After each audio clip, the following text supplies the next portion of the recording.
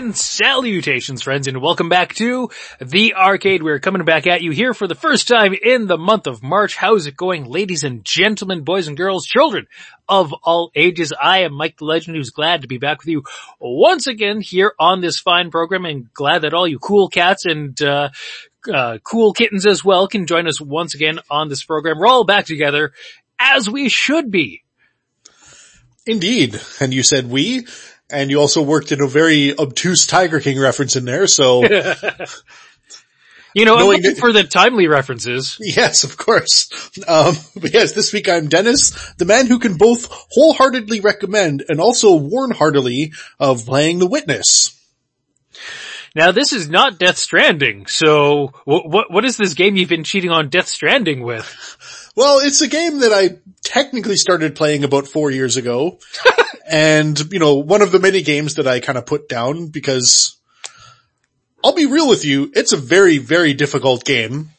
But I picked it back up for whatever reason, and I'm actually 2 trophies away from platinuming it now. Wow. So, I'm at the I think, I haven't looked anything up.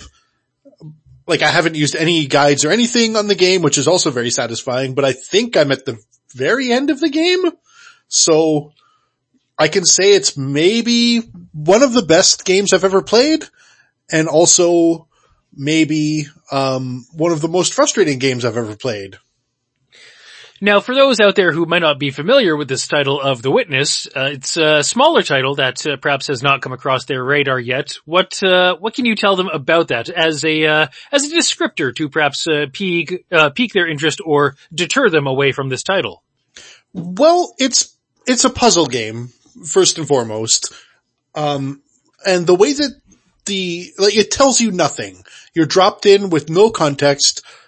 You have to figure everything out yourself. Like, you don't get any sort of, tutorials. You don't get any sort of, prompts showing you where you should be going. You don't get anything flashing on the screen.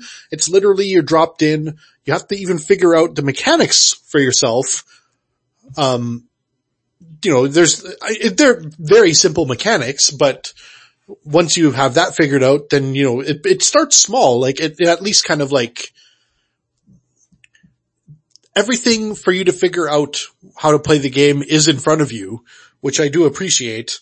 And I think that was sort of like a big philosophical, point that the person who created the game, Jonathan Blow, who had previously, was the creator of the game Braid, was basically trying to get across of, you know, he didn't like when games had all these weird forced epiphany moments where, like, you like the way that they design it is that, like, oh, now that they've shown me how this thing works, now I can go back and do this other thing. It's like, no, that's a fake epiphany. That's not a real epiphany. Whereas this game, the entire world is open right from the start, but you have to kind of, like, you're gonna be faced with puzzles that you're like, I don't understand at all what this means. What the hell are these symbols? Where's this thing? What does this mean? And it basically encourages you to walk away to go do something else elsewhere in the game to figure out more stuff, to get more context, to figure out actually how am I supposed to approach this problem? Are there other clues somewhere else? Like, will it teach me some mechanics using an easier puzzle? And it always does. It always does. Like, it might not be super apparent when it happens or when it's happening or how you'll use the information, but it always happens. And it treats you more like you're genuinely intelligent and it trusts you to figure things out on your own rather than holding your hand as it forces you to figure things out. Which is a stark contrast to the approach that many developers and many studios have with games these days. Yeah, because it doesn't really assume any intelligence on a gamer's part, which is really unfortunate, but, you know, yeah, and I think the creator was really kind of like getting sick and tired of that, so, yeah, it's a very interesting game, but again, it's very unclear with like what is actually happening. I mean, I'm towards the end of the game and I've sort of vaguely pieced together my own version of the story.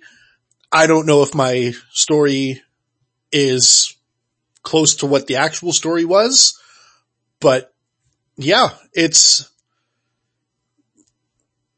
really interesting. And also like it's throughout the game are like little things hidden throughout this, like throughout the land, like there'll be little like audio play, like recordings that you can uncover that are basically just like little excerpts from philosophy essays and like treatises on, spirituality and stuff like that as well. Like not that the game is a religious game. It's just sort of like all these pieces that basically paint a very similar picture of all the things that I was talking about as well, which is also kind of weird and cool that it's basically like, hey, the whole point of this isn't to just beat the game. It's to kind of like learn some stuff along the way and like figure out, a greater picture. And I don't know, it might be a little preachy, but it's also pretty interesting so far. So perhaps by next week I'll have beaten the last couple of puzzles that I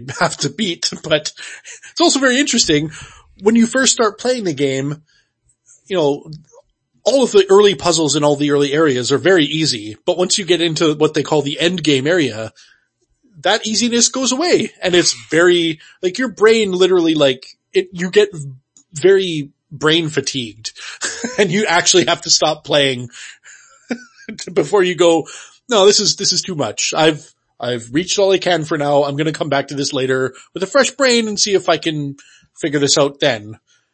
And it encourages that, which is also very bizarre and un-video game-like, I find. Yes, encouraging you to actually put down and walk away from this game.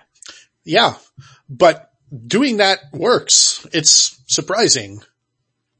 Now, about how much time do you think you've sunk into this game so far? I don't know. Like, I think cumulatively it might be close to 100 hours. There's no timer. I'm not entirely sure.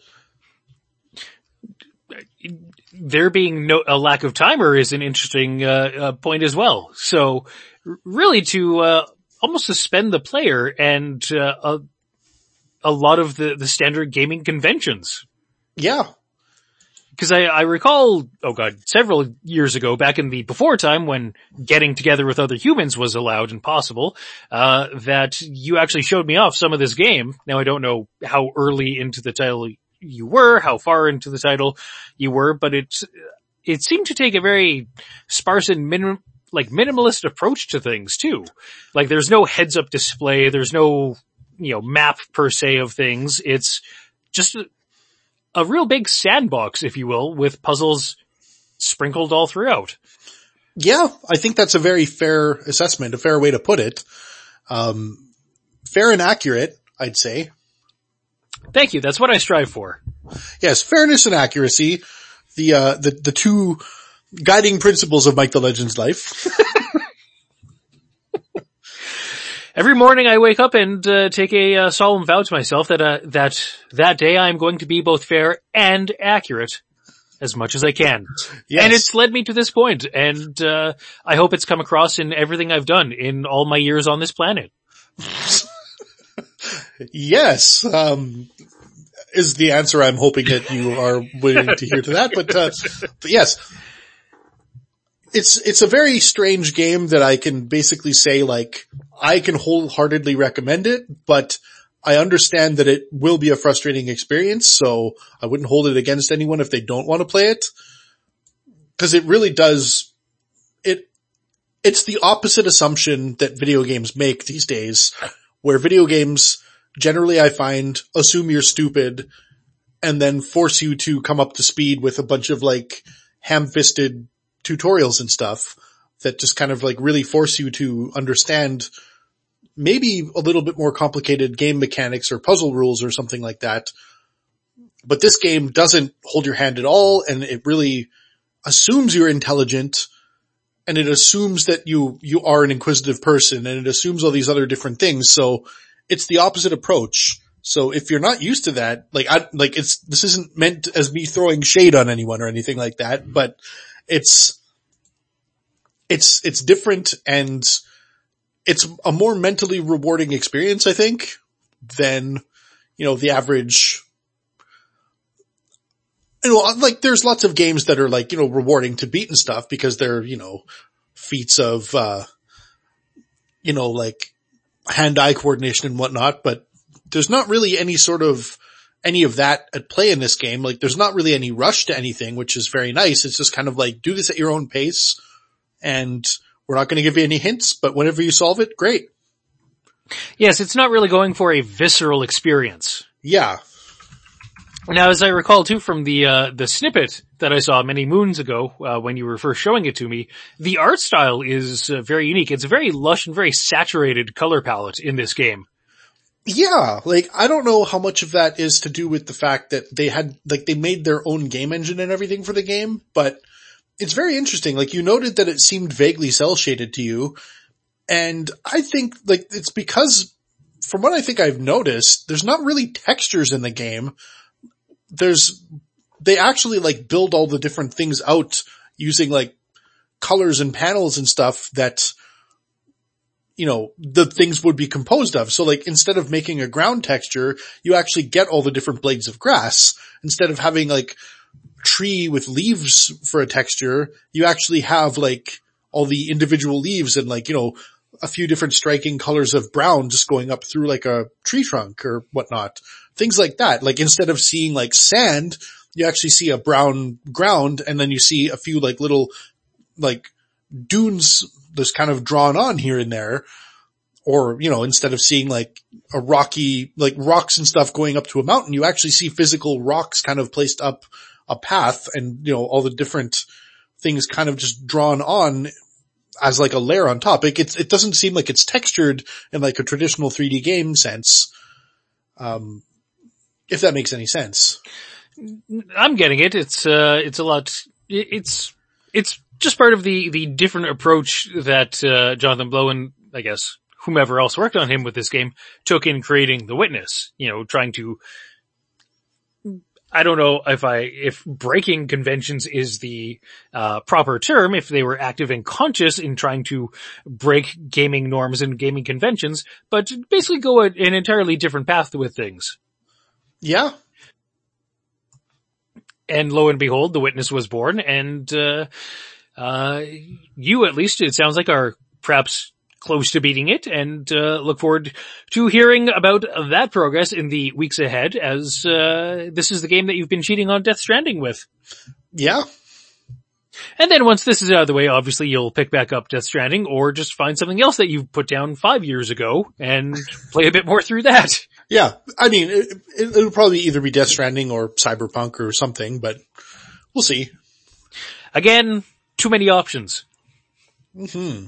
It's the bounty, it's the golden age / platinum age of, content that we live in, but, and that's just in the digital medium. And, hell, if you listened to this program last time, you heard us, speak, about the fact that in the streaming realm, there's so many options as well. But, also in the published word, there's a bounty of options for your eyeballs and your purchasing dollars as well. And we are now going to speak about two ludicrous leadoffs that take us to the antithesis of the video game realm. We're going into the realm of books for a moment, because we have two ridiculous stories to come from there, about, crazy, special editions, if you will, that are, have been announced with releases pending that are just doing different things to try and get your attention and try and stand out as compared to the rest of their published counterparts, because there's a lot of books available these days.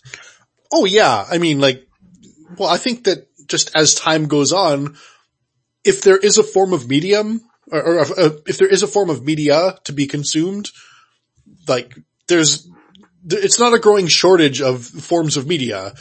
We have the opposite problem, arguably in a impossible to track scale now, as more and more people have tools to be able to create new forms of media themselves without maybe any sort of, impediments. like there might have been previously, like as home recording software proliferates, more people can make albums. As home video editing software proliferates, more people can make their own movies at home. As, more, on-demand printing capabilities happen, like more and more people can make their own, books and whatnot. Now, we're not talking about anything done in a DIY fashion here, but just for context, yeah, there's plenty of books and stuff vying for your attention. So you basically, when you're picking any sort of medium now, you kind of have to be careful that, it's going to be what you want because, are you willing to sink, a few weeks into that thing that you're going to be buying? Because 2,000 other things are going to come out in the next 2 weeks and you got to be careful.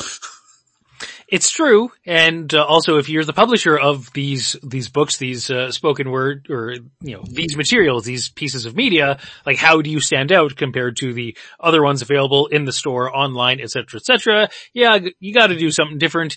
And in Japan, something certainly different is being done by the Kodansha Corporation. They are publishers of the Attack on Titan manga, and they are releasing special editions that are compilations of first and second installments in the Attack on Titan manga, which, there's a lot of Attack on Titan volumes to be had, considering the manga started publishing in, I think, 2009, that there's just a lot of content, yeah. which you might not know if you've only been watching the anime on Netflix. Or whatever other means. So it's a manga series, been around for a dozen years, a lot of content to go from, and a lot of content to go by. So the Kodansha Corporation is releasing, as I said, compilations of the first and second volumes, and they're making them supersized, I guess, playing off the theme of Titans and just the enormity of the Titans, that these two installments, or this compilation of the first and second installments of the Attack on Titan manga, 96 pages, which that's really not that many pages, but the pages are supersized to the point that these books are 3 feet high and they come in weighing 30 pounds. Yeah. And they have an equally Titan-sized price for them. I guess it's going to cost 150,000 yen, which roughly translates to $1,400 that's before taxes and shipping. Yeah. So that's a whole lot of these Titan-sized compilations going on. Pretty respectable, 30 pounds, $1,400 price point. That's certainly nothing to sneeze at. Those are some pretty respectable dimensions. But let's move on to our second, I guess the 1B of these, ridiculous publishing stories this week, because there is a 1B to that. There's a more ridiculous, special edition being published later this year that, I think I know, according to the press release, is weightier than that Attack on Titan manga. Yeah, so the Wu-Tang Clan, is not a group who is, a stranger to what you could say is a limited edition version of things. Like years ago, they released, I believe it was Once Upon a Time in Brooklyn? Once Upon a Time in Shaolin. Oh, in Shaolin, yes. Which was, supposed to be one of their new albums, but they only released it they only released one copy of it.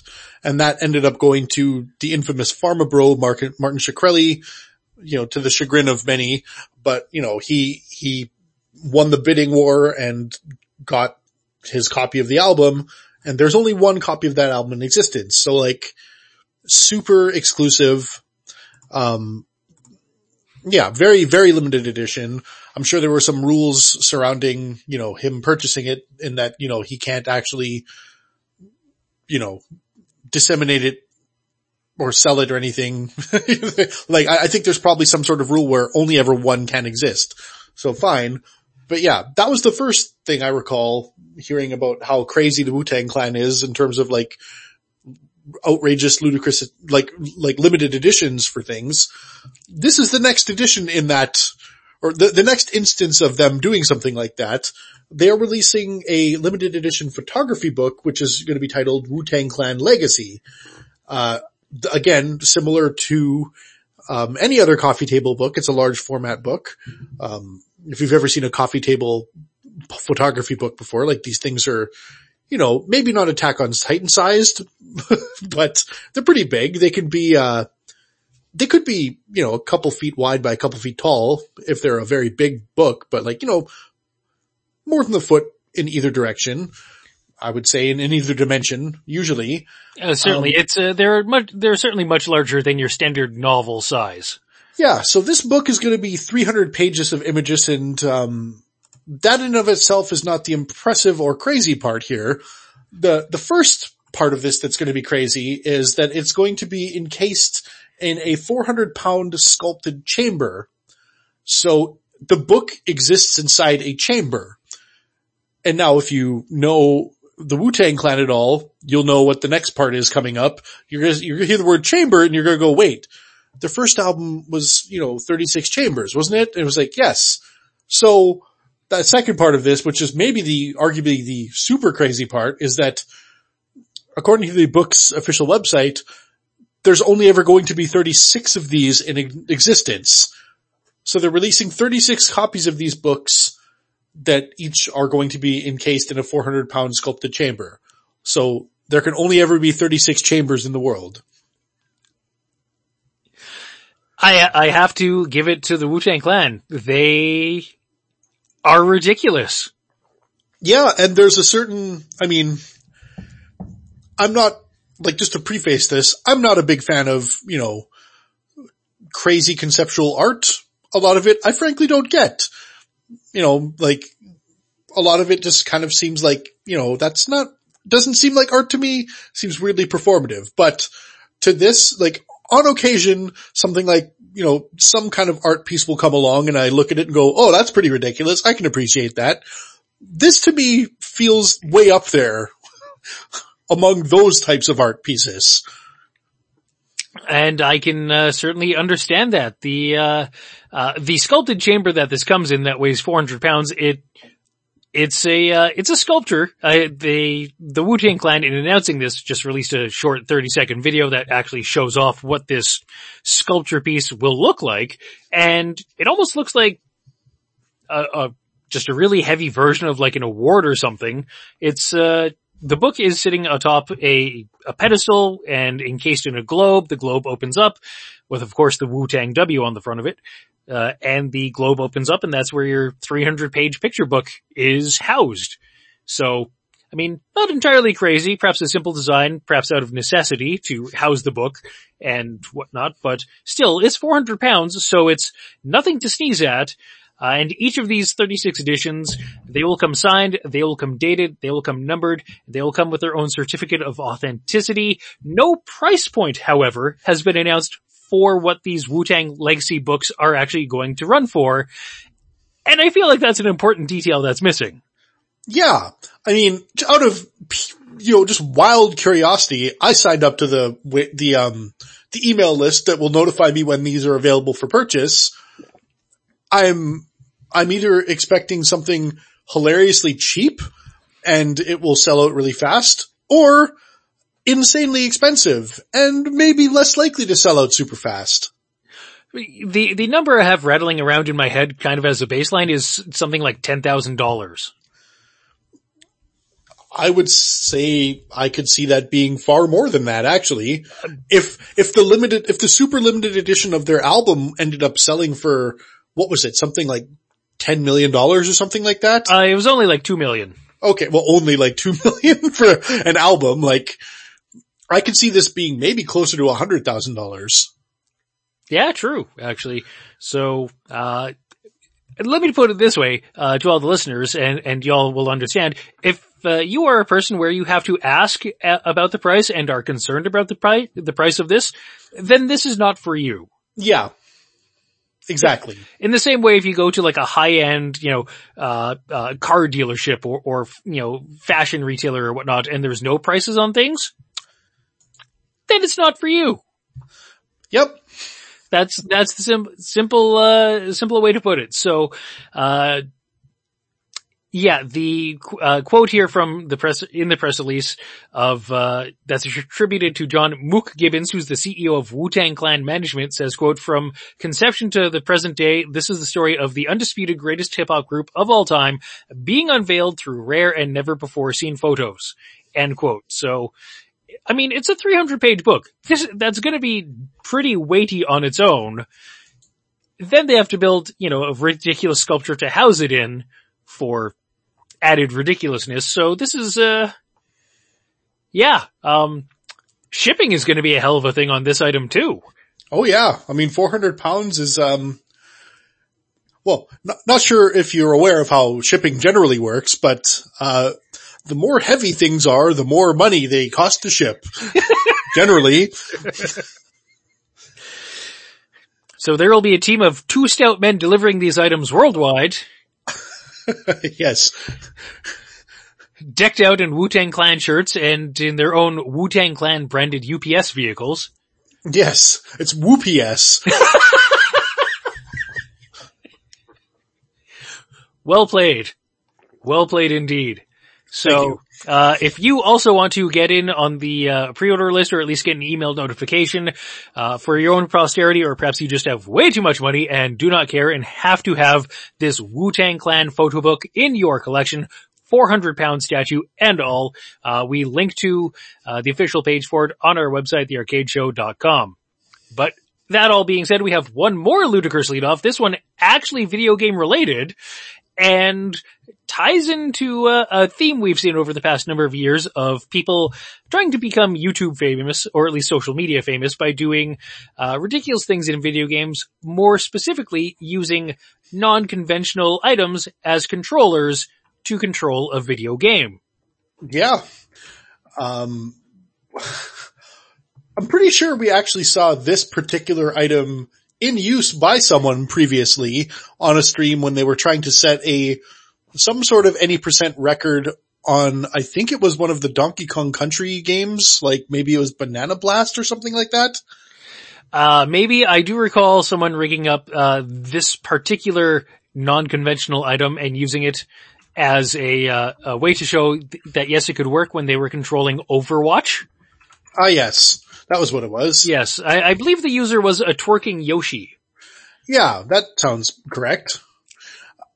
But if you're recalling what those, story was from, the non-conventional control scheme used for Overwatch from a couple years ago, it was a banana and a twerking Yoshi who, if I'm going off the top of my head here, but I believe they were the individual who rigged up this very unique control scheme to show that yes, you could play Overwatch with bananas, and I'm sure made some really tasty banana bread after, because those bananas would have been destroyed. Yeah. But we've seen other, non-conventional objects used. I mean, drum controllers used, for many different things, coming out of the Rock Band, Guitar Hero heyday, as well as Plastic Instruments. But a new patent filing was discovered recently that had been filed with the U.S. Trade and Patent Office by Sony, and it's for technology / a concept of turning non-conventional controller items into controlling objects that can be used to control a video game that's being played right then and there in that moment. And this is all kind of being done through the use of a camera. You do not have to be an electrical engineer, thank God, to worry about all this, to figure out how to do all the wiring, your capacitors, your leads, whatever. You don't have to worry about that, because anytime you're doing some sort of non-conventional controller scheme, yeah, you need some electrical knowledge to wire it all up. Yeah. Thankfully, that will not be the case here, and instead will be done with the use of a camera, and according to Sony's patent here, it would allow, quote, any, quote, non-luminous passive object being held by the user, to be used as a controller. And according to this concept that's been filed for patent, objects would be scanned with a camera, and that camera would then track items based on pixels, contours, and colors, and then a game could be trained to recognize objects as controllers or tell users and suggest to users which household items they could use as a controller. And in the patent application, they give some ridiculous examples of what they're talking about to kind of convey the idea. Yeah. So in the patent application, they show images of a user using a banana or an orange as a controller for this method of controlling a video game. And not only that, then the controllers, according to the images in this patent filing, also have buttons mapped over top them, basically as virtual overlays done by the camera that the user is then also hitting virtually and using to control the game as well. So in the example of like the game used, it could be like, you know, a button for your accelerator, a button for your brake if you're using a racing game, and those buttons could be mapped to opposite ends of your banana. Yeah. And yeah, it is kind of funny because it's a PlayStation patent. One of the buttons is an X and one of the buttons is a triangle. Like just outlined in like kind of a funny little, like just a dot outline kind of fashion on a banana held between two cartoony hands. So, we'll see where this goes. I mean, the application patent filing also suggests that two objects could be used at the same time. So if you were in some kind of shooting game, you could use two bananas at the same time and just feel like the king of the world and like you've really hit a high point with your life. Yes. And then if the object goes outside the camera's view, then it would pause the game and also really confuse the camera and the PlayStation console as to what the hell. Like, I saw the banana and the banana's gone. What's going on? Well, it's been eaten. So, yeah, this is a ridiculous piece of technology. No word if this is ever going to actually be something that comes to real life fruition, or this is just a concept that some kind of engineer had in a Sony department and higher ups decided, yeah, you know what, we'll file a patent anyway just to have it in our back pocket. Well, I mean, they used a silly example in the patent, but I could see where this could potentially actually get into some muddy, weird gray area stuff with augmented reality. I guess the idea here being that basically, from what I understand, they just basically want to be able to tell where your thumbs are pressing on a thing and register those spots as buttons and also like geospatially use your position for other purposes. Could this actually then turn into them basically getting lawsuit happy anytime anyone implements something similar to this in augmented reality? So it could be maybe a far-reaching, or maybe a patent that's reaching a little bit too far as well, just to kind of break this down in further, you know, with some extra concerns added here. Like the whole point of augmented reality is to be able to map stuff from software into a live photograph or a live video feed of what's actually coming from a camera. So like if part of that live video feed is projecting a button somewhere and then your hand walking over, like reaching over to like push it, is that going to be, you know, something that Sony's trying to patent? That type of interaction even? Are they like, you know, projecting, oh, there's going to be two buttons on a banana, so no one else can do that because we've patented that idea?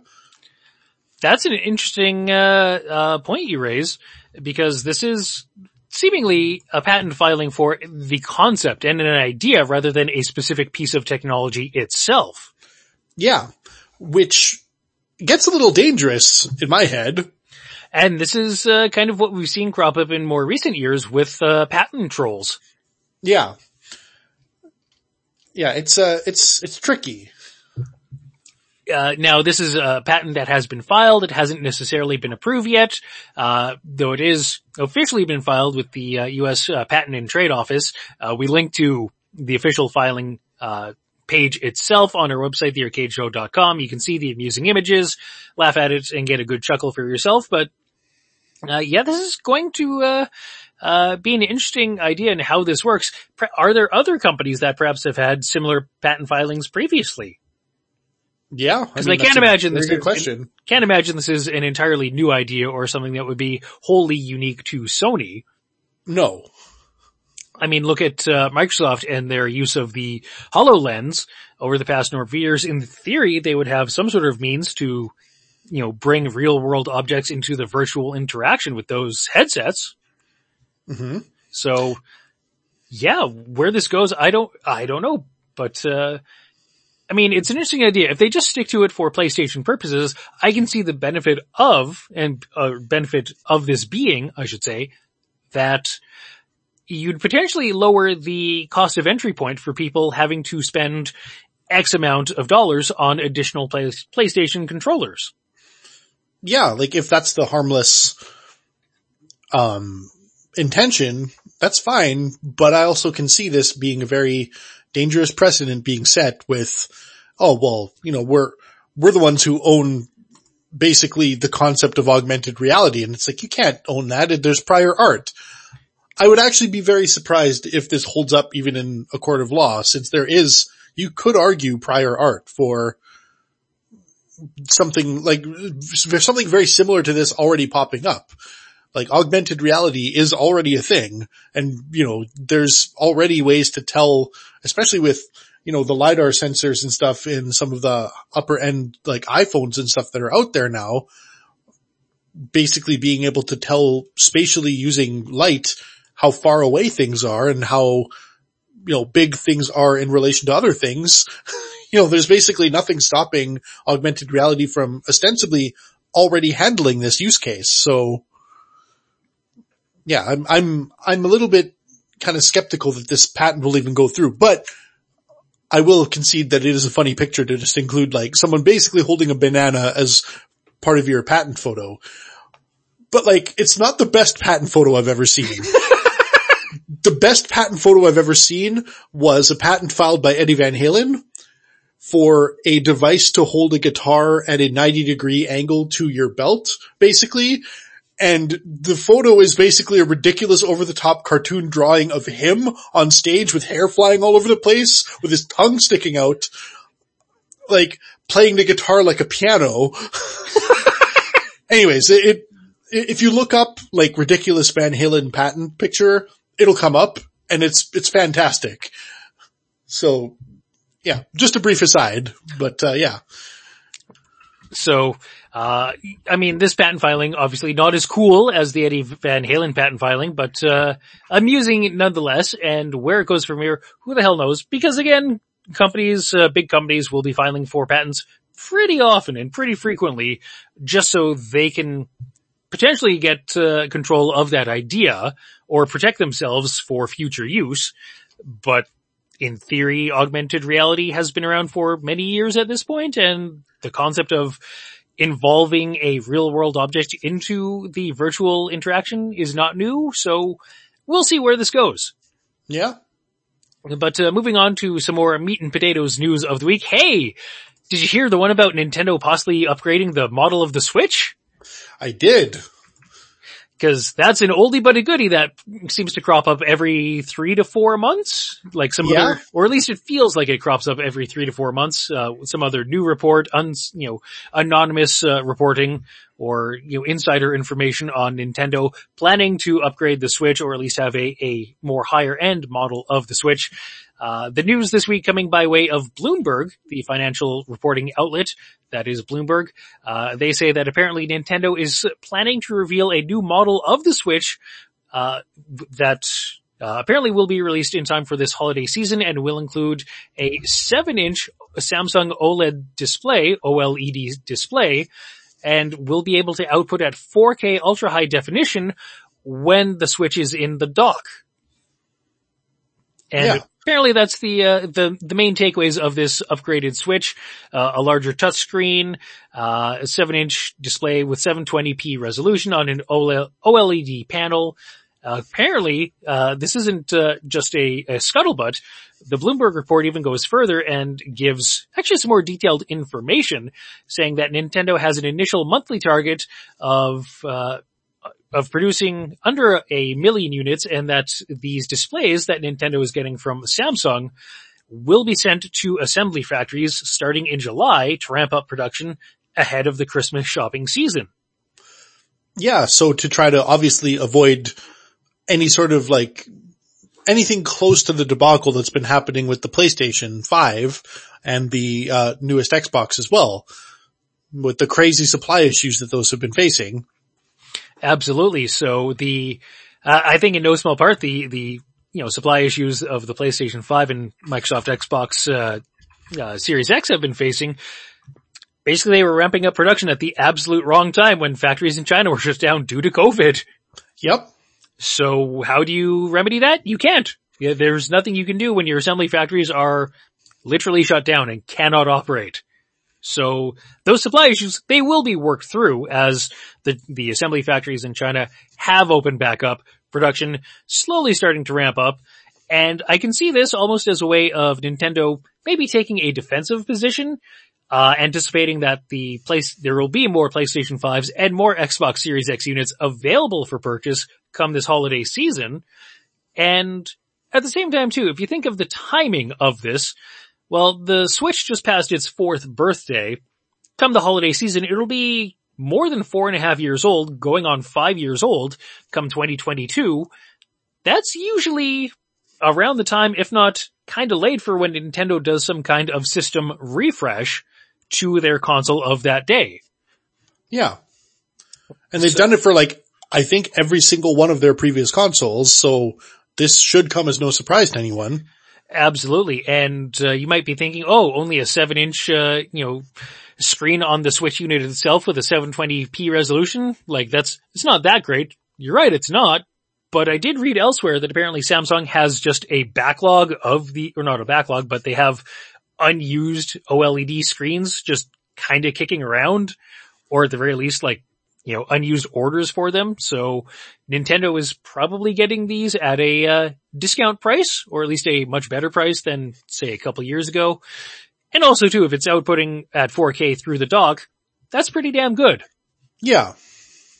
And I did read comments made elsewhere too, I think from writers on IGN, that if Nintendo had gone with a 1080 display on the Switch unit itself, that's just gonna, eat through more battery life. Well, yeah, exactly. So I think they're striking a good balance here. And also too, with a small enough screen, would the difference between 720, a 7-inch screen like this, is a difference between 720p and 1080 really that noticeable? Yes, it is. Oh, okay. It's quite noticeable, but I think it's a thing of managed expectations.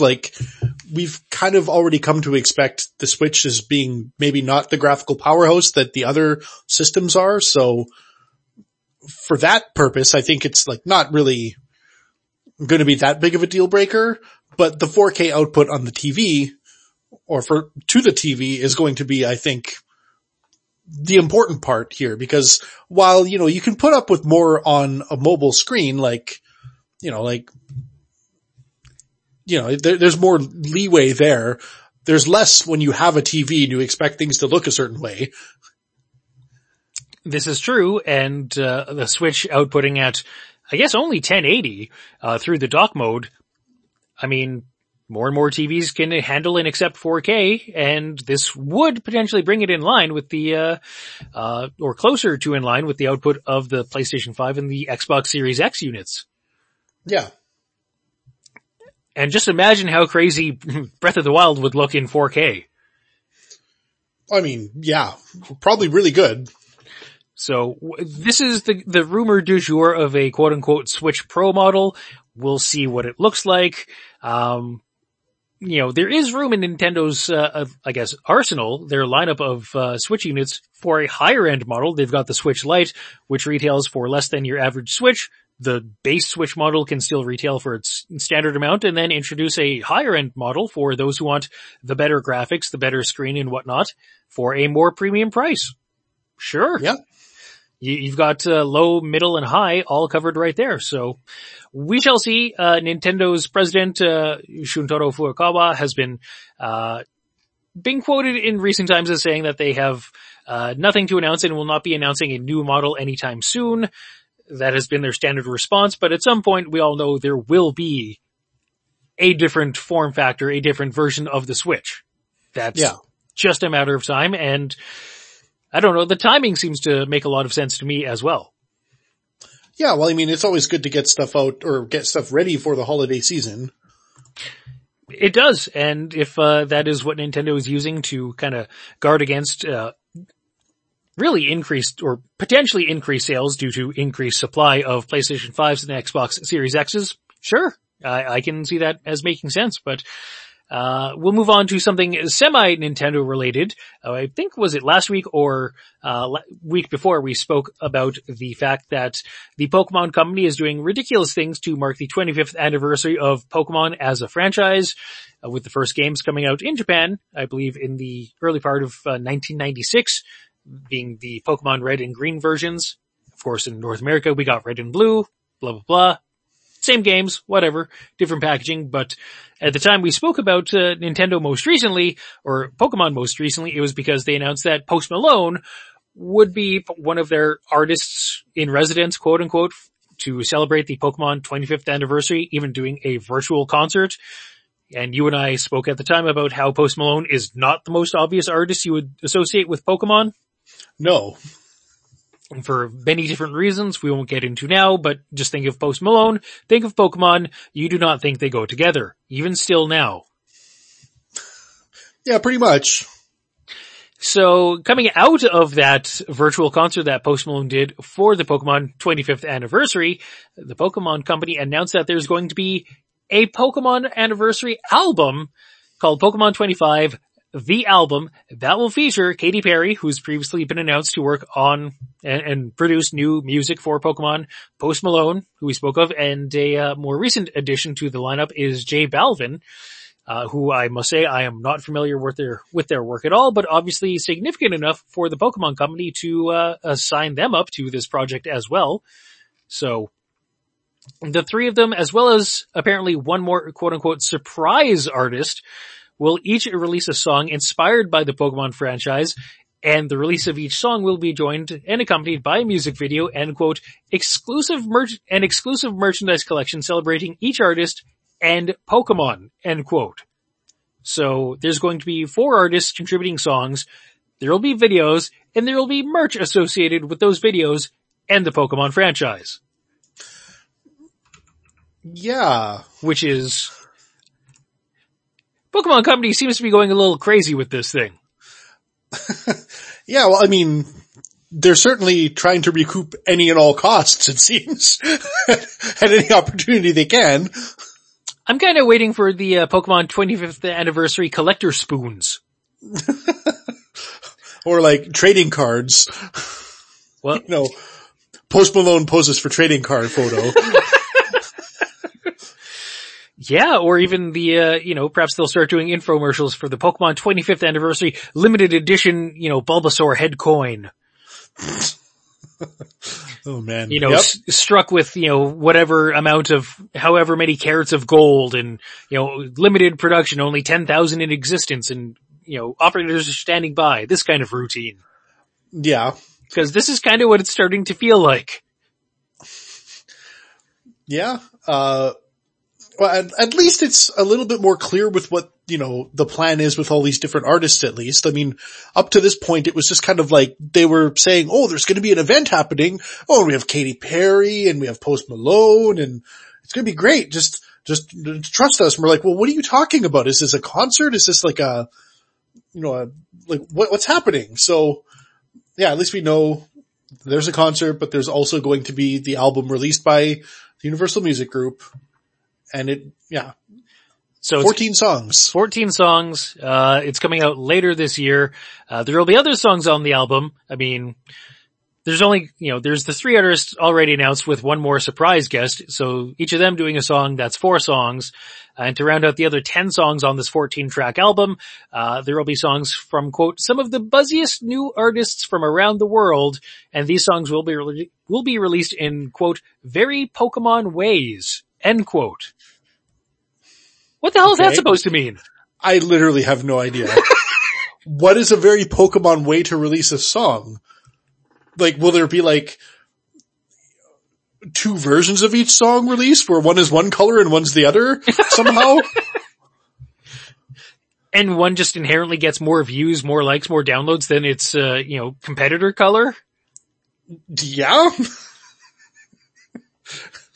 I mean, I don't know. I don't know what any of this is supposed to mean. Or you have to buy both tracks, then play them at the same time to get the full song? Oh, cause this one doesn't have the drum track on it, and this one only has the bass and the vocals. You're like, what is this? The 1960s when they first discovered stereo? Come on. Yes, the red album is panned to the left and the blue album's panned to the right. Yeah, it's like, come on. This sucks. And then you have to play both of them right at the very start as the Pokemon logo flashes on the screen of whatever game. Yes, of The Wizard of Oz, right? Yes, and it syncs up perfectly. Oh God. Well, yeah, maybe that's the very Pokemon way. I don't know. I literally have no idea what that means, but, Yep. I guess we'll just have to wait and see. Yeah, I got no idea how any of this is going to work out, who the next artist could be for this, or who any of the other 10 buzziest new artists from around the world might be. Sure. Are they literally just doing love ballads to Pikachu or what? I don't know. We'll see. I mean, Pikachu does rhyme perfectly with I love you, so sure. It writes itself. It does. It really does. So yeah, we're gonna see some 80s power love ballads about Pikachu. Oh man, just like Michael Bolton might be one of the big surprise artists. Yes. I'm hoping for that. How ridiculous would that be? I mean, he's one of the buzziest new artists from around the world. No doubt. Oh man. Yeah. I was gonna say maybe when Pokemon first came out. No, he wasn't a new artist even then. He was out for like 20 years at that point. Let me just go on record as saying that I don't believe Michael Bolton was ever a quote unquote new artist. I think he's just always been an artist since time began. Yeah. I'm gonna concur with that statement. Yeah, there was the Big Bang, matter was created, so was Michael Bolton. Yeah. And until proven otherwise, that's my working theory. Yeah, that's a fair theory. So, perhaps he will appear on this, we don't know. Your theories out there are as good and valid as the wild theories we're positing right here as well. We want to hear your wild theories. Who do you want to see on this Pokemon 25, the album? Email us info@thearcadeshow.com or hit us up on social media, on Twitter and on Facebook @The Arcade Show.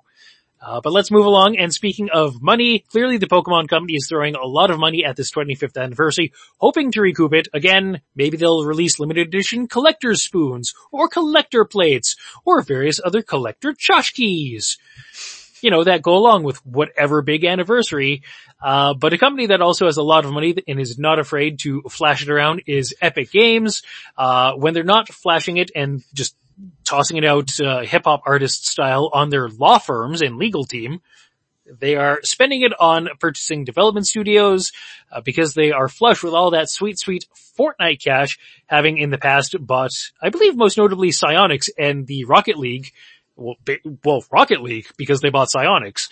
But yeah. They made another acquisition this week, didn't they? They did. Another arguably pretty big acquisition. I mean, pretty big in terms of like independent studios, because I think the hot game right now, I mean, it's, Fortnite kind of still remains one of the big hot items, and Epic has that under control, and the other big hot items that are kind of mainstays, like, there's not really a lot of them that are available for purchase, but the one that, seemed the most doable is Fall Guys. Fall Guys is kind of, well, it's not new, like it's been out for a little while, but it's kind of like, it's almost like where, like I think it's following a similar trajectory to Fortnite in terms of its popularity. So I think obviously, Epic thought it was a good idea to kind of get in on that now before it actually reached Fortnite levels, and, Mediatonic ended up becoming an Epic unto themselves. It's true. And so Epic Games swooped in and plunked down a big pile of money that's a fairly young and smallish studio like Mediatonic is going to be like, oh, okay, Epic Games wants to buy us. Okay. Yeah. Like, we do not know the purchase price, because this is a private transaction, with Epic Games being a privately held company, they don't have to disclose shit. No, they don't. And Mediatonic, still a privately held company, who also don't have to disclose shit. So, this is a private transaction. Purchase price, has not been announced officially. I have not even seen it, rumored as a piece of scuttlebutt anywhere. So, I'm going to say a couple million. Make of that what you will. Maybe that's, 6 figures, 7 figures, 8 figures, 9 figures, 10 figures, whatever the case might be. Write the check in your own head. But Mediatonic, they called this move a huge win for Fall Guys and claim that joining Epic will, quote, accelerate our plans to improve the game and bring Fall Guys to as many players as possible while continuing to support the community, end quote. And Fall Guys is one of those, small titles that's really crept up and become kind of the new hotness over the past several months.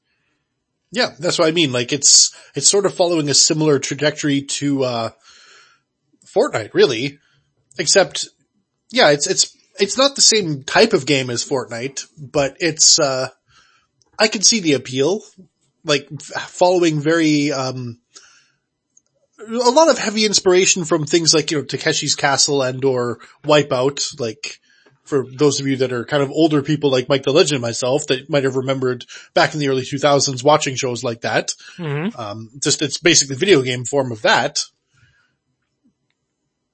Yes, with, it's bright, it's colorful, it's cartoony, it, seems to have fairly simple mechanics with a simple goal, in each, play session. So, it makes it fairly accessible. So I can see that, very easy to pick up and play, and you can play across, demographics too. It's not, some big hardcore shooter that has a predominant appeal to, males of, maybe 2 or 3 age ranges, but, it's accessible to kids as well. So, yeah, I can see the appeal of it, there. If you're worried about Fall Guys suddenly becoming a totally different game, Mediatonic also goes on to say, quote, each season will continue to expand with new content, features, rounds, and costumes, and they maintain that the game will remain available on Steam and the PlayStation Store, as well as their recent announcements of versions coming to Switch and Xbox, will still go ahead as planned for later this summer. And if you're Epic Games, of course, you're still going to allow that because, yeah, you want the game you just purchased out on as many platforms as possible. Yeah. And Mediatonic did go on to say that they plan to bring in some of the features that have been seen in titles like Fortnite and Rocket League. They're now sibling companies over to Fall Guys, such as account systems, crossplay, and squad versus squad modes. Now, we don't know if there's also going to be a free-to-play mode coming to Fall Guys, following the Fortnite model. Yeah. But we'll see. That could be something down the line, or maybe they just maintain status quo for the time being. Who knows? But, yeah, Mediatonic and the Fall Guys people now under the Epic Games umbrella, and kudos to them for, getting a nice payday out of things. Yeah, well, I mean, hopefully it wasn't just a crap payday and now they're like the bagmen for this whole Apple situation that Epic is now in, which would suck. Yes, at the very least, hopefully they got themselves a nice catered lunch. Yeah, hopefully. Yes. You know what? For an entire week. Yeah. A week's worth of catered lunches, good. There you go. And the week after that, business as usual, you gotta bring your ham sandwich from home, but... Yeah, and make sure it's clearly labeled in the fridge, Yes, the fridge that is still on the fritz and doesn't entirely, cool things all the way. Yeah, and it hasn't been cleaned in a few weeks, so, careful. So make sure it's properly wrapped and sealed.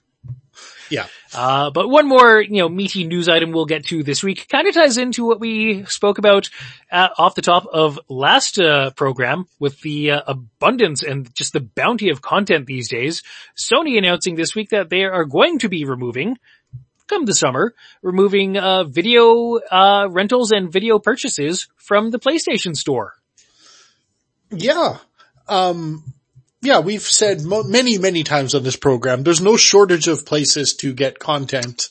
And in many ways, there's like a lot of different duplication happening on the internet with some of these on-demand and or streaming services. I mean, with, at least in Canada, like you can add, for example, there's a thing called the Stars package, which I think is basically like a few different networks worth of content that you can add to your Crave bundle. Or you can also, if you have Amazon Prime, you can add it there.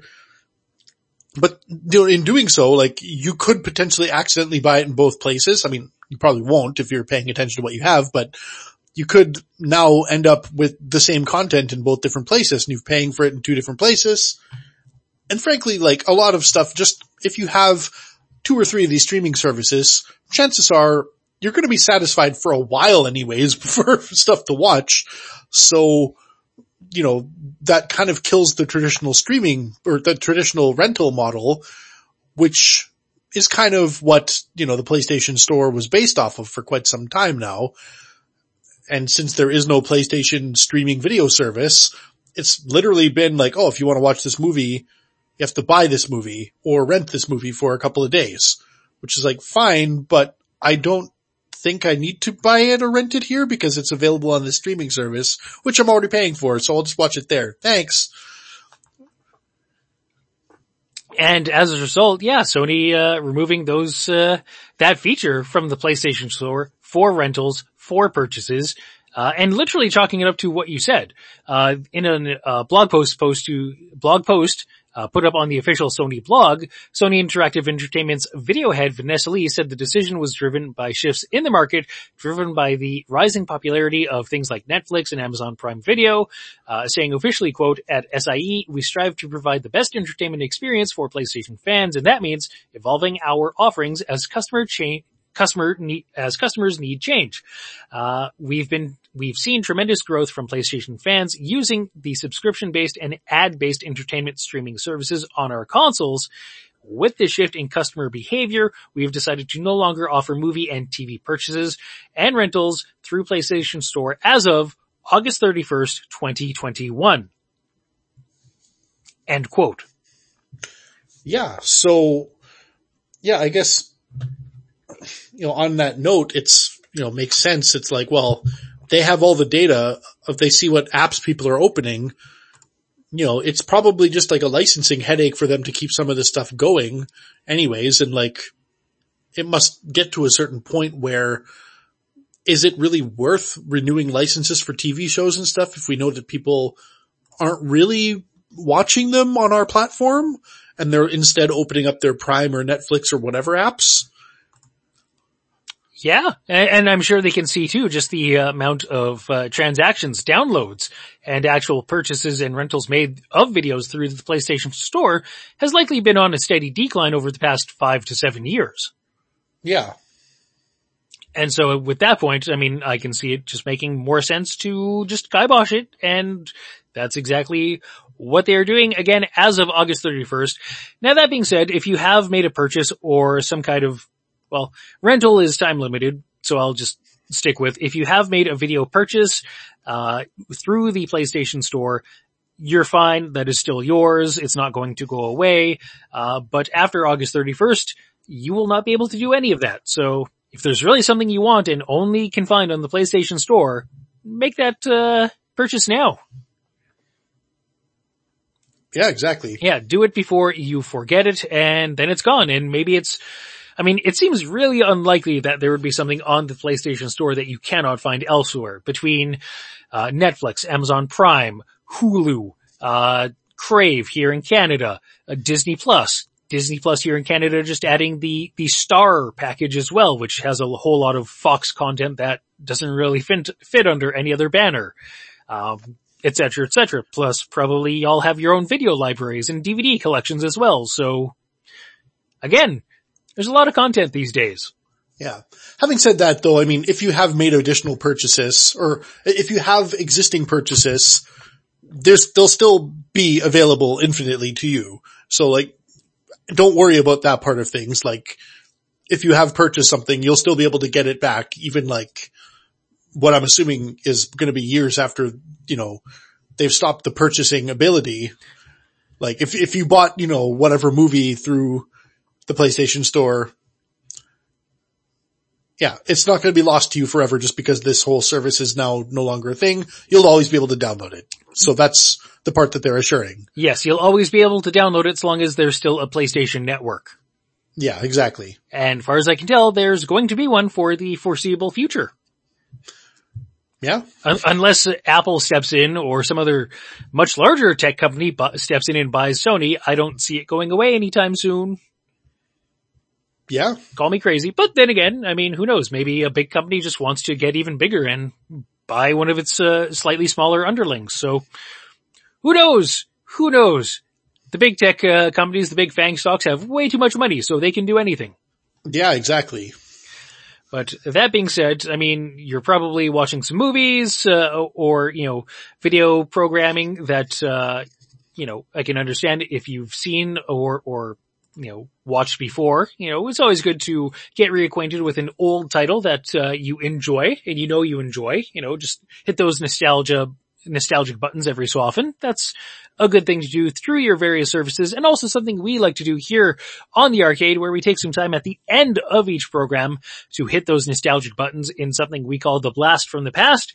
If you're new to this program, it's where we take a few minutes to fet milestone anniversaries of things that could be movies, TV shows, albums, video games, things that we have encountered, pieces of media we have encountered through the years that we think deserve talking about as they celebrate some sort of milestone anniversary. And we have 3 items in the Blast from the Past this week. 2 of them are of the same medium. One of them is not of the same medium. One of them very much stands out compared to the others. Where would you like to start on this week's edition of the Blast from the Past? We could probably go newest to oldest, I think. Well, alright then. The newest item that we are going to talk about will take us fairly recently. It's going back to March 6th of 2006, and this is a piece of media that's an album, back when people still bought whole albums. So you're saying fairly recently, but that is 15 years ago. It's the lie I tell myself so I don't feel so old. Yes. So fairly recently, just a quick 15 years ago this album came out. Just a pinch of time ago, yes. Yeah. So 15 years ago, March 6, 2006, this is an album, again, from the quaint days when people still went to physical stores and bought CDs, compact discs as they were called back then. Yes. So they could play them in their car, as they were driving, perhaps in their stereo system back home, whatever the case may have been. But this is an album done by, actually a kind of a big name from a different time. And you think 15 years is a long time. This is an album that came out 22 years after the artist's, basically previous album. So what we are talking about now is David Gilmour's On an Island. Yeah, it was his third solo album. I mean, in case the name doesn't ring a bell to you, David Gilmour is the guitarist / lead singer of Pink Floyd, or was the guitarist / lead singer of Pink Floyd while Pink Floyd was still a thing. But on the side of Pink Floyd, all the people in Pink Floyd had done, solo things in one way, shape, or form. But yes, On an Island was his third studio album, released by himself as just a David Gilmour solo album, with, as you said, the previous one being About Face in 1984, and the one before then being just his first self-titled album back in 1978, just titled David Gilmour. But yeah. So he wasn't really taking a lot of time for himself or his solo albums. No. But to be fair, I mean, when you are already the voice and guitar sound of Pink Floyd, you don't really need to release a solo album, I guess, right?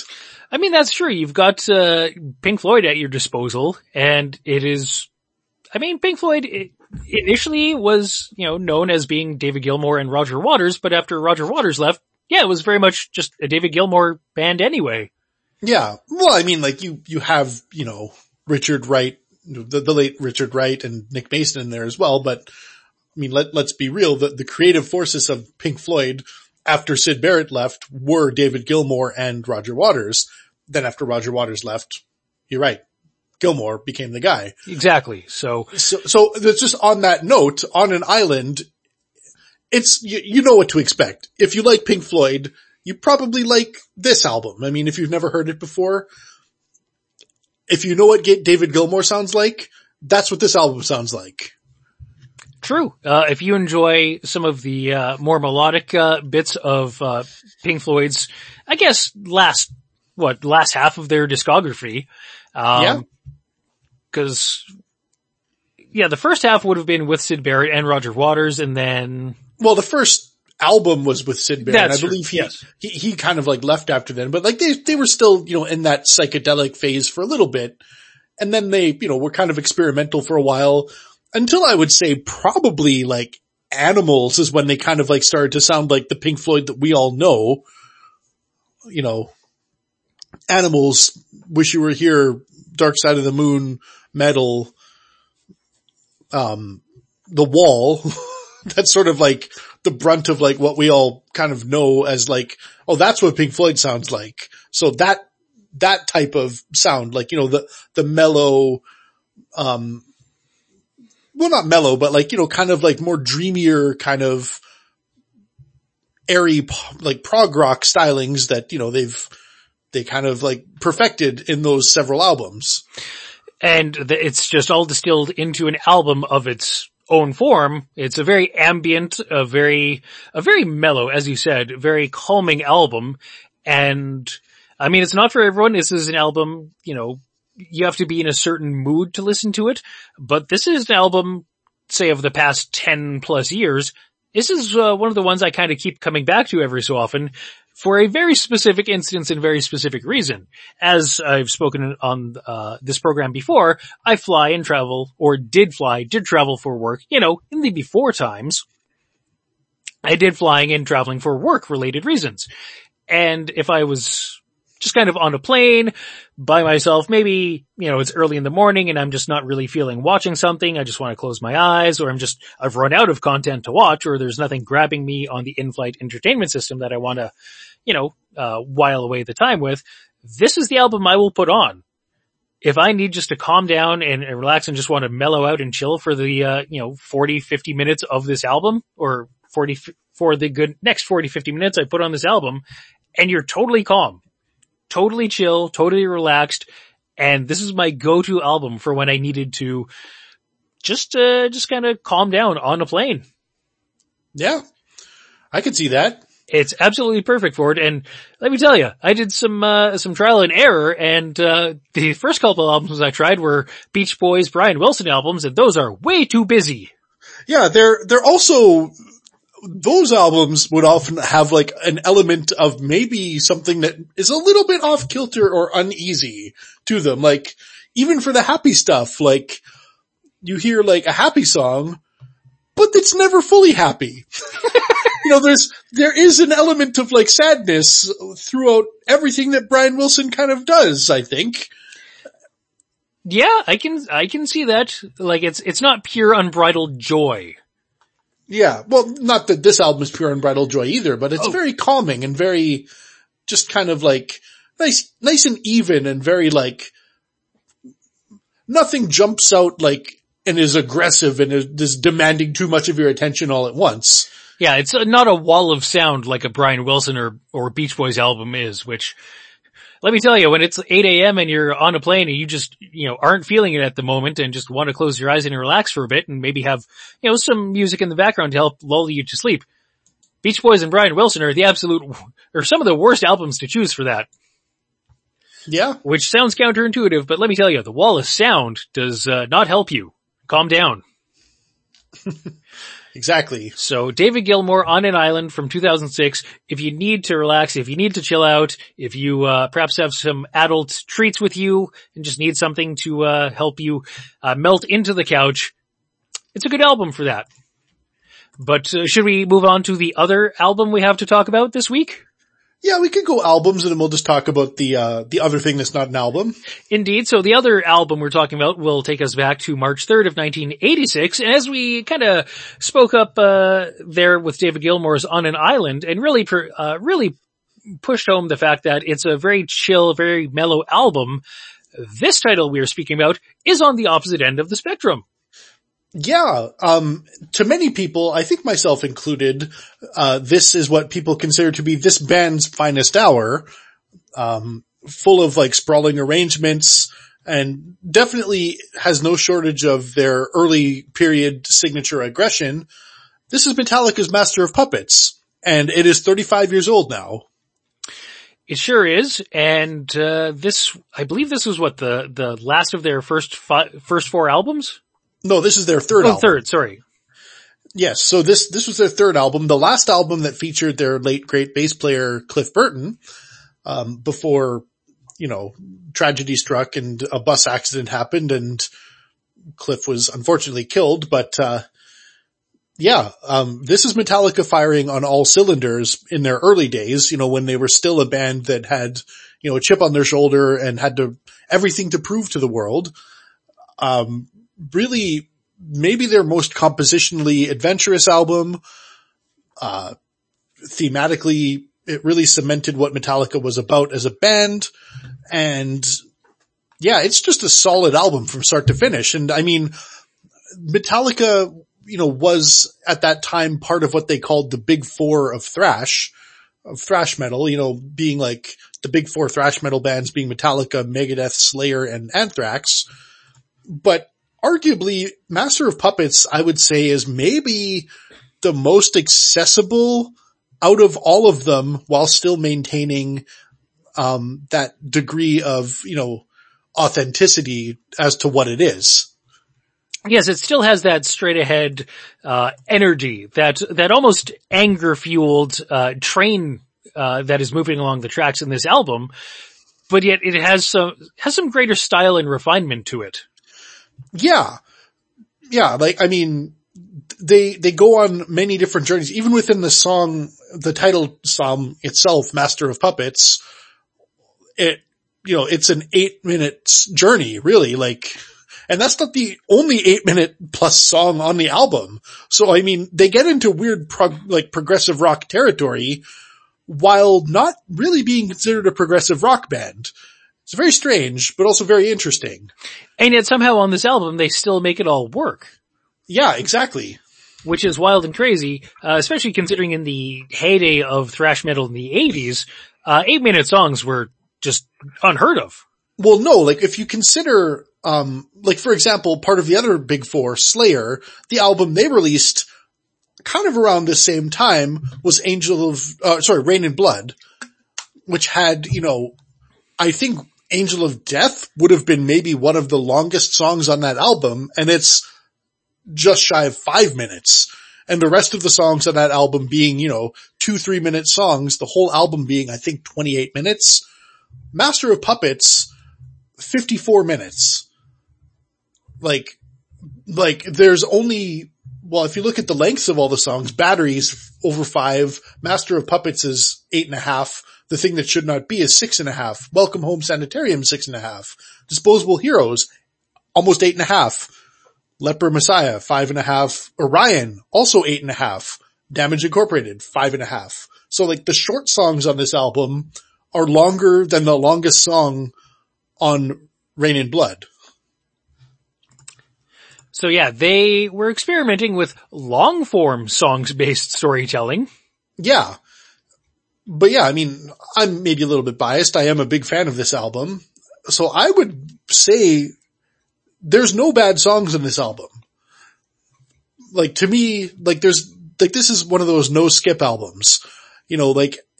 Other albums, even other Metallica albums, even other early Metallica albums, you could say, this song feels like a skip. But this song, or this album, doesn't really feel like it has any skips. That's an impressive mark to achieve for an album.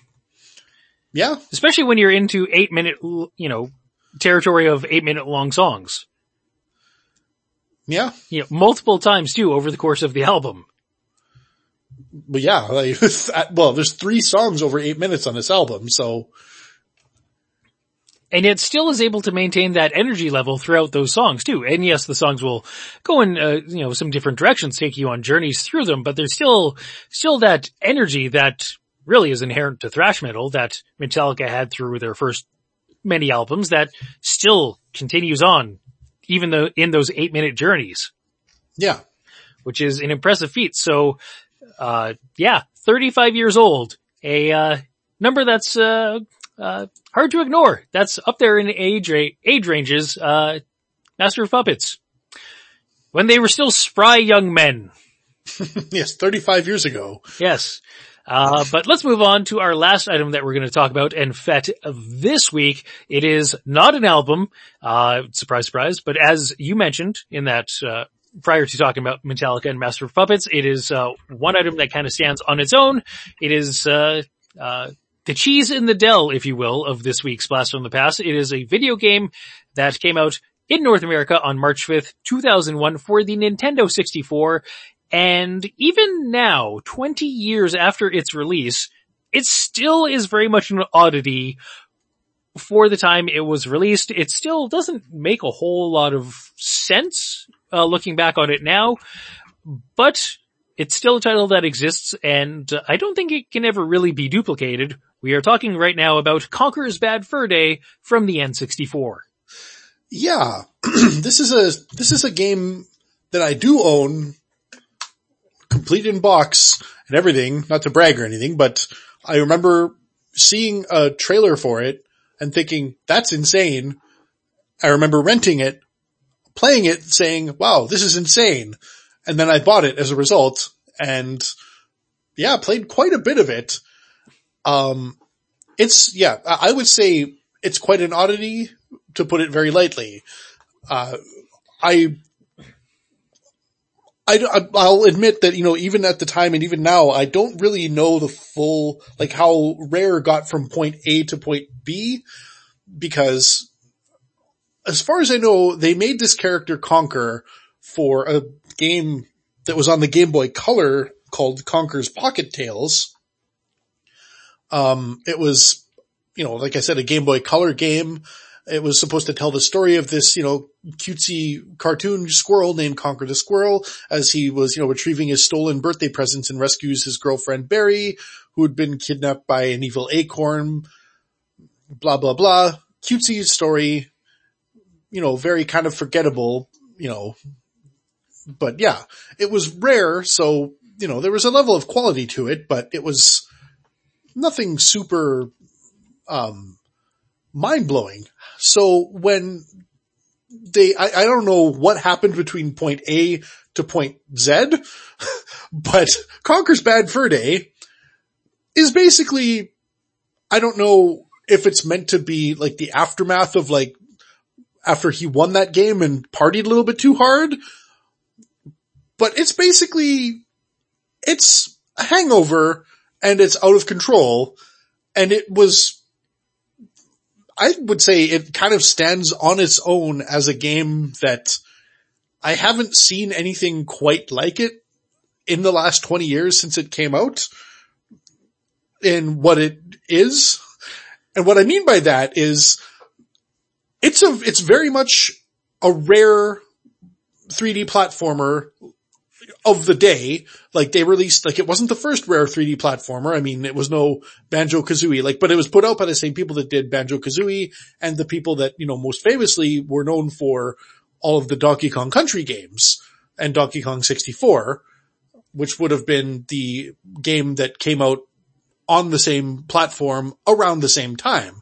So we have established Rare at this point as, relatively family friendly, with the exception of, Perfect Dark, which or what was the other one that they did, the space one? Jet Force Gemini. Yeah, Jet Force Gemini. So, relatively E-rated games, maybe dipping into, maybe some teen type themes at most, but generally pretty squeaky clean.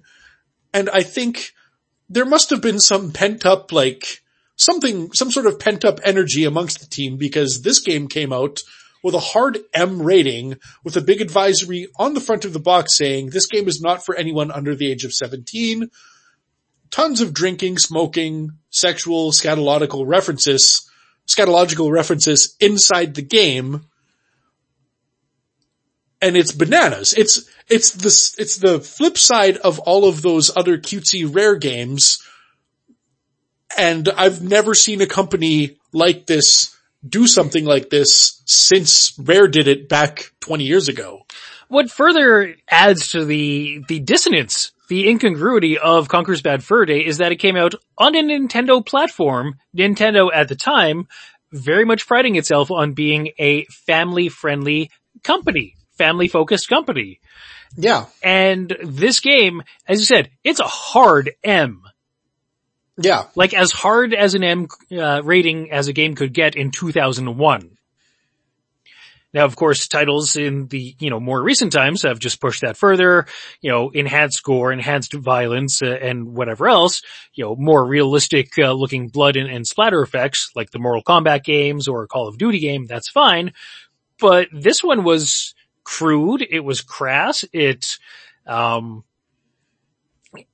was antithetical to everything Nintendo stood for at the time. And yet it came out on the N64 and is one of those games that you think of, perhaps most prominently, when thinking back to the N64 era. Yeah, because it was so weird. It's in comparison to everything else, it was so weird. Like the gameplay was pretty much, a port, almost straight up a copy of what you saw in Donkey Kong 64, Banjo-Kazooie, things of that nature. But the material, the storyline, the cutscenes especially were really what made it stand out. The cutscenes, in this game were parodying very popular movies at the time, such as Saving Private Ryan and also The Matrix. Yeah. To the point where you act out some of these scenes and Alien, believe it or not. That's right too. I forgot about Alien. Yeah. But yeah, oh, and actually the opening scene parodies A Clockwork Orange. So you're not using particularly straight ahead references that kids are gonna get at all. And I think that's the other thing to kind of note here. It's not just filthy humor and filthy jokes and stuff. I think part of the thing that makes it not for children is because they just wouldn't understand some of it. That's true, especially something like a reference to Clockwork Orange, which came out in the 70s and really is not suitable for children. No, not at all. In whatever era, whatever decade, not suitable for children. Yeah. And yet Conker as the character, as you mentioned, started off life as this, squeaky clean, very cutesy red squirrel wearing a jacket that was in the Game Boy game, was also in Diddy Kong Racing as a selectable character, and which was a very bright, also a rare game, and very bright, very cutesy, very, very over the top cartoonishness, and almost sickly sweet with how cutesy and colorful it was as a game. And yet there's this one which just completely is the opposite side of the coin. Conker's gone off the deep end. And I think what storyline wise, Conker is trying to recount what happened after a night of drinking with the boys. Yeah. Yeah. And what happened after they stormed the beach, and that's when it goes into the parody of Saving Private Ryan, parody / homage to Saving Private Ryan. And, is in whatever battle with his friends and then goes on a night of drinking and then has to get back home to his girlfriend and has a wild adventure along the way and also encounters some really inappropriate enemies too. Well, the Saving Private Ryan part happened far later in the game. Oh, sorry. So it was post, it was all in sort of the aftermath after things are discovered, not to spoil anything. I don't actually know if this game is still worth playing, if it's held up well. I literally haven't played it in quite some time. One of these days, if I decide to further put off playing Death Stranding, I may dust off the old N64 and see if I can play this game again. Perhaps. We'll see. Indeed, but you still have it in your collection, and that's the first step towards being able to play it again. Absolutely. Or if I didn't, there's emulators and stuff, which would be relatively easy to get going as well. Of course. But it's just a wild experience. Now, if you're trying to find this in the modern day times, such as now, and add it to your collection, be advised, it's a hard game to find, and if you do find it, you're paying a pretty penny. Yeah.